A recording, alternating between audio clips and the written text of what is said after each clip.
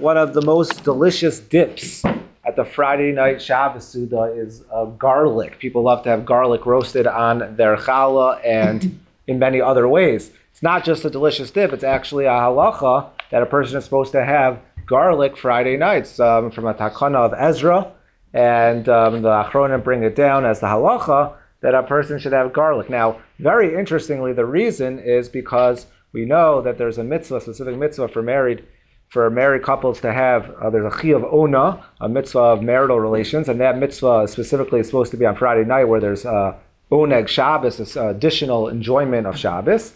And garlic is supposed to be something that's good for relations. It's good, it's marba zera, and therefore it's a good thing to do. But however, the Sefer HaChasidim says that you have to be very careful because garlic actually removes a type, removes desire. So therefore you shouldn't have it.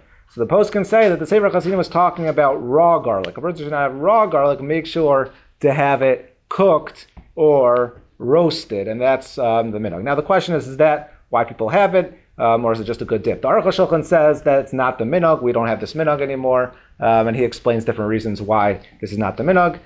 There are those that say we should still do it. If it's a delicious dip, then why not? But it's not like a requirement like Lechem Mishnah, it's just a minhag that some have. Another important thing when it comes to Shabbos is to have, the Shulchan Aruch tells us, to have a lot of fruit and a lot of delicious foods throughout the day, and even smell delicious smells throughout the day in order to make sure you get to 100 brachos. We know there's a mitzvah, takana from the time of David HaMelech to say 100 brachos a day, because there was a tremendous plague, 100 people were dying a day, and they realized that there was a lack of recognition of Hashem, and therefore by saying 100 brachos every day, when you say a bracha, you're recognizing Hashem. Therefore, there is this takana to say 100 brachos every day. It's a mitzvah we're all required to say midrabanan and 100 brachos every day. The problem is on Shabbos, where you don't have a long Shmona Esrei, you don't have the 19 brachos 3 times, so you're going to have a problem. And therefore, the Shulchan Aruch says, what should you do? Have a lot of oneg Shabbos. Have fruit, have vegetables, have snacks, popcorn, whatever it is, candy, and that way you'll get to your 100 brachos. There's another possible way of getting to 100 brachos, and that is to listen to the Balkairei, say that you listen to the people saying the brachos on the aliyos, and you say amen, and the maftir, and you say amen, and all the brachos on the haftorah, and you say amen. And when you have kavana, it's as if you're saying the bracha itself when you say amen, and that's how you could get to your 100 brachos. The question is that just like when we're forced to do that, we listen to amen, or really you're supposed to say 100 brachos yourself? So the Mishnah Berurah sounds like you really should, if you can, say 100 brachos personally with your own mouth and not just listen to others say. And therefore the Mishnah says if you don't have fruit, you can rely on listening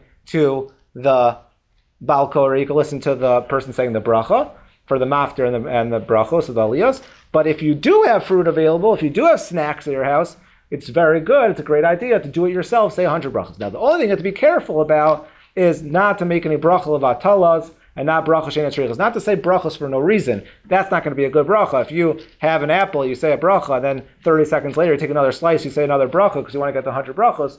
Besides for it being incorrect and a bracha of atala, it's not going to help you count to get to your 100 because that bracha doesn't count for anything. It's a waste of brachos Hashem's name in vain.